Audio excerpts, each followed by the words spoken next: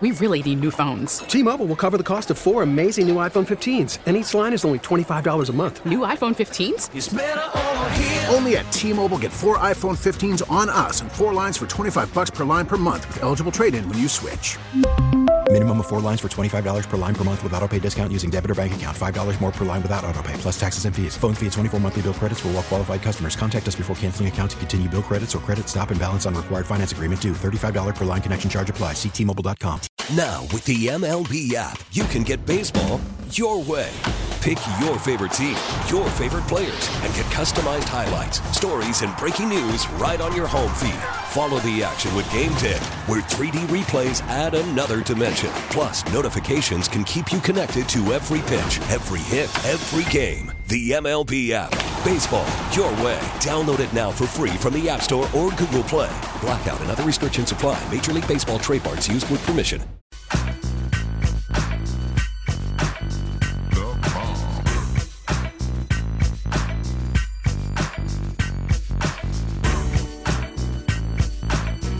We check in on this week's opponent. We head to Cincinnati. Mo Egger of ESPN 1350 joining us. And Mo, I actually had the Bengals back in the offseason. I felt like nobody was talking about the Bengals, even though they made it all the way to the Super Bowl. And maybe nobody was talking about them at all much until this week. The offseason was weird. Bengals fans, I think understandably so, have a bit of a chip on their shoulder. There's always the, nobody's talking about us. Nobody's paying attention to us. In fact, we even joked in the run up to the Super Bowl last year, like, well, what are you going to say now? Because everybody's going to be talking about you. Everybody's going to be writing about you. But I think there was this sense that what the Bengals did last season was sort of fluky.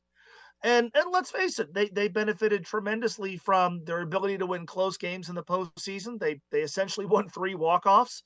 They were tremendously healthy last season, which is obviously a major factor in this league.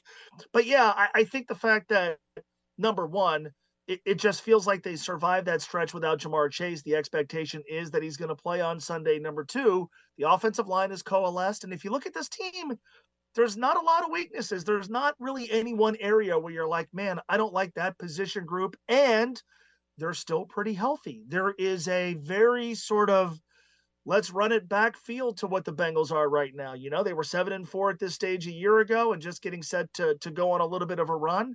They made the postseason last year on the strength of their offense, but they won in the postseason on the strength of their defense and special teams. I think there's a sense that can repeat itself, especially with the way they beat Tennessee, which was very reminiscent of how they beat Tennessee in the postseason last year.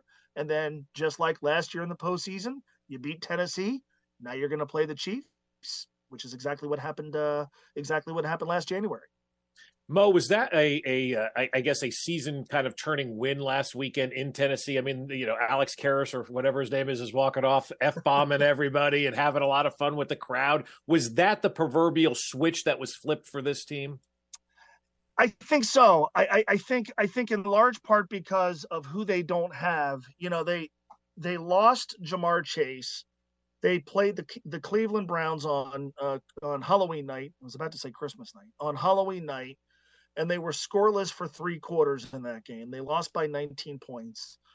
And I think you looked at the short term without Ja'Marr and said, boy, this could be pretty rough. They then hammered Carolina, came back after the bye and beat Pittsburgh. That Tennessee game, though, was, I think, one that they looked at and said, that's going to be a tough football game where their defense is going to have to do what it did last year. And if you can get that one, all right, you're about to get Ja'Marr back, and the schedule is going to get a little bit more difficult, a lot more difficult. But they're playing 4 of their last 6 at home.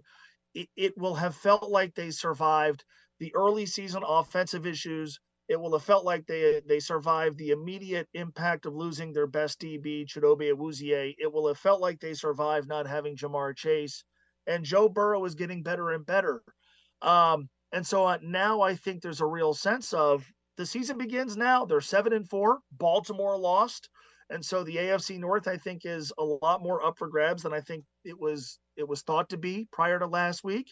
But the Kansas City Chiefs are really good. And what can't be ignored about the Bengals' recent history with Kansas City is, yes, Cincinnati won both of those games.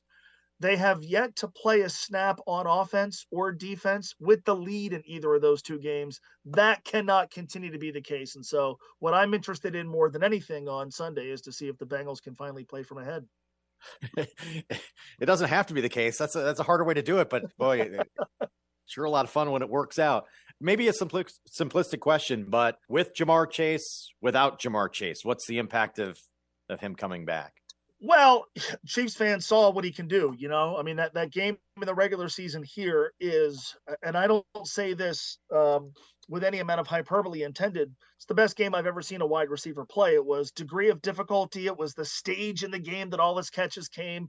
It was what Kansas City was trying to do to take him away. It's legitimately the best game I've ever seen a wide receiver play. So just on an individual basis, we're talking about a guy who physically he's got every tool in the box that you would want from a wide receiver. But obviously, he makes them so much more difficult to defend. And I think if there's been one thing that Bengals fans would say has been missing, it's downfield explosiveness, and understandably so. They've had to, I don't like the term dink and dunk, but they've had to be a little bit more conservative throwing the football. They've gotten tremendous performances from T. Higgins the last couple of weeks, but suddenly he's a lot more difficult to defend if Ja'Marr is on the field. And when, for as good as Ja'Marr Chase can be running streak routes and catching deep passes and all that stuff, he really can run any route on the tree. And when he has been at his best this season prior to the hip injury, you've seen him do a little bit of everything. He is an absolute matchup nightmare, and he makes the Bengals as a whole an absolute matchup nightmare. If you look at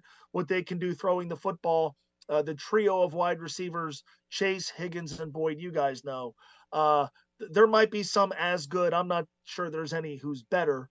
They've got a more athletic tight end than they had last year in Hayden Hurst, and they have a decent running game. But when they're fully loaded and fully operational, they're really difficult to defend. And again, the major difference between what fans in Kansas City might have seen from the Bengals last year and this year is last year they won in spite of their offensive line. If this team goes far this year, they're going to win at least in part because of their offensive line.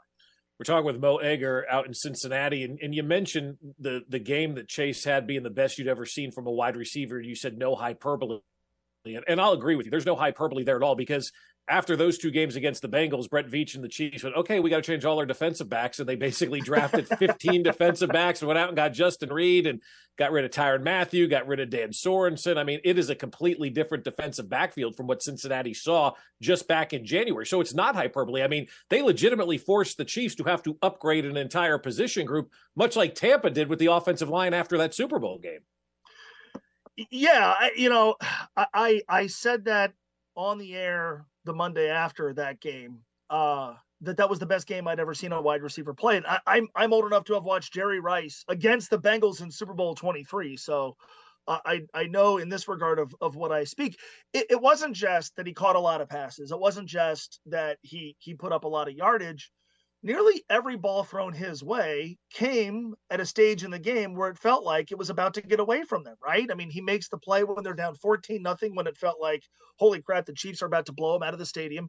He makes the play on the right sideline when it's like third and, you can refresh my memory, maybe like 3rd and 25, 3rd and 27, 3rd and 27, something like that.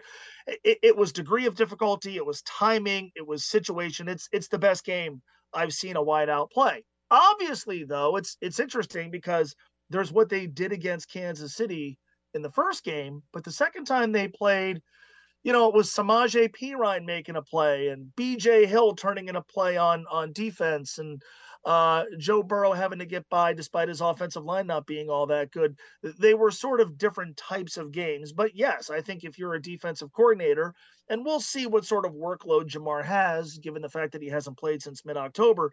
To me, if you sit down on Monday going, how are we going to stop the Cincinnati Bengals? How are we going to slow them down? The first guy you look at is Ja'Marr Chase. And I'm sure that was the case last year. And Kansas City was helpless against it. We'll see how a different group of DBs does against him and what those wideouts can do. Mo, you mentioned the offensive line a couple of times. That looked like the biggest need in the offseason. Still 35 sacks allowed. Is that too many? Is Joe Burrow getting hit too much?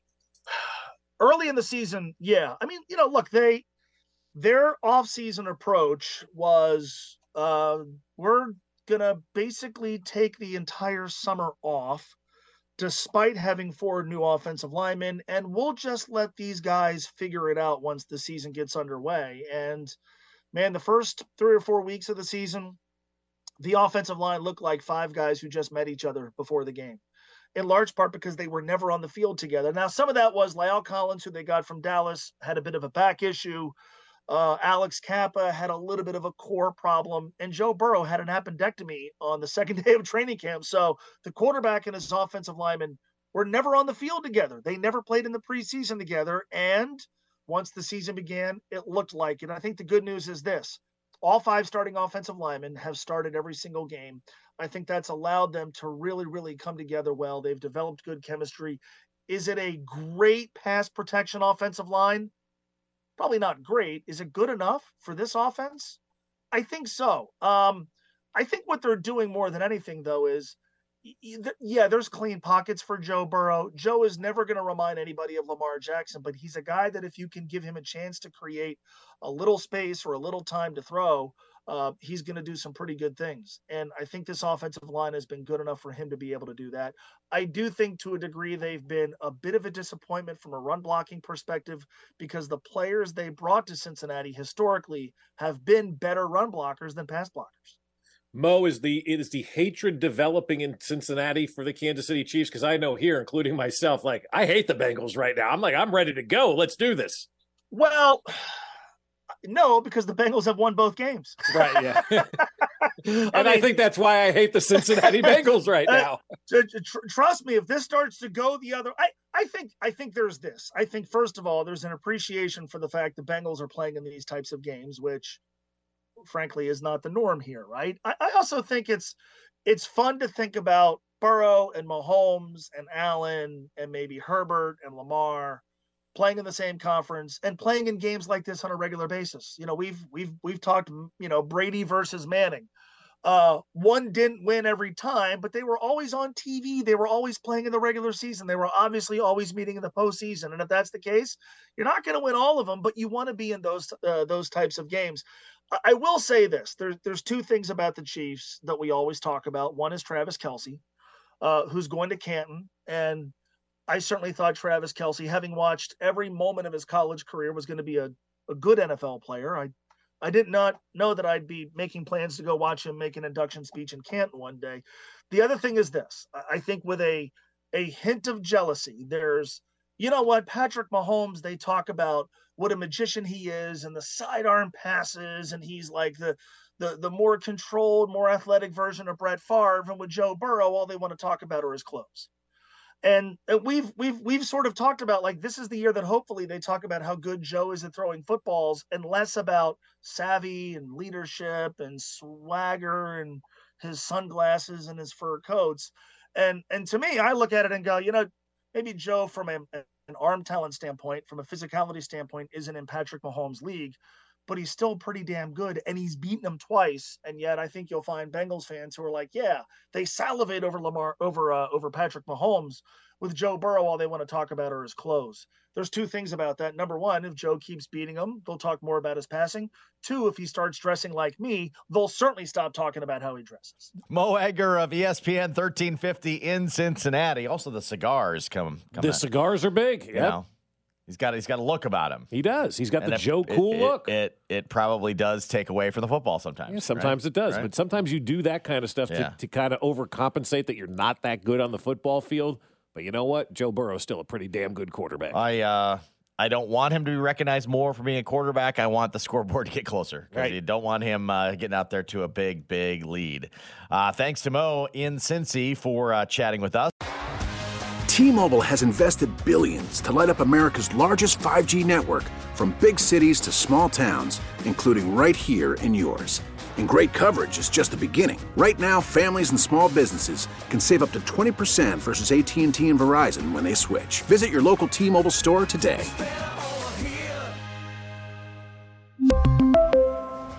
Plan savings with 3 lines of T-Mobile Essentials versus comparable available plans. Plan features and taxes and fees may vary.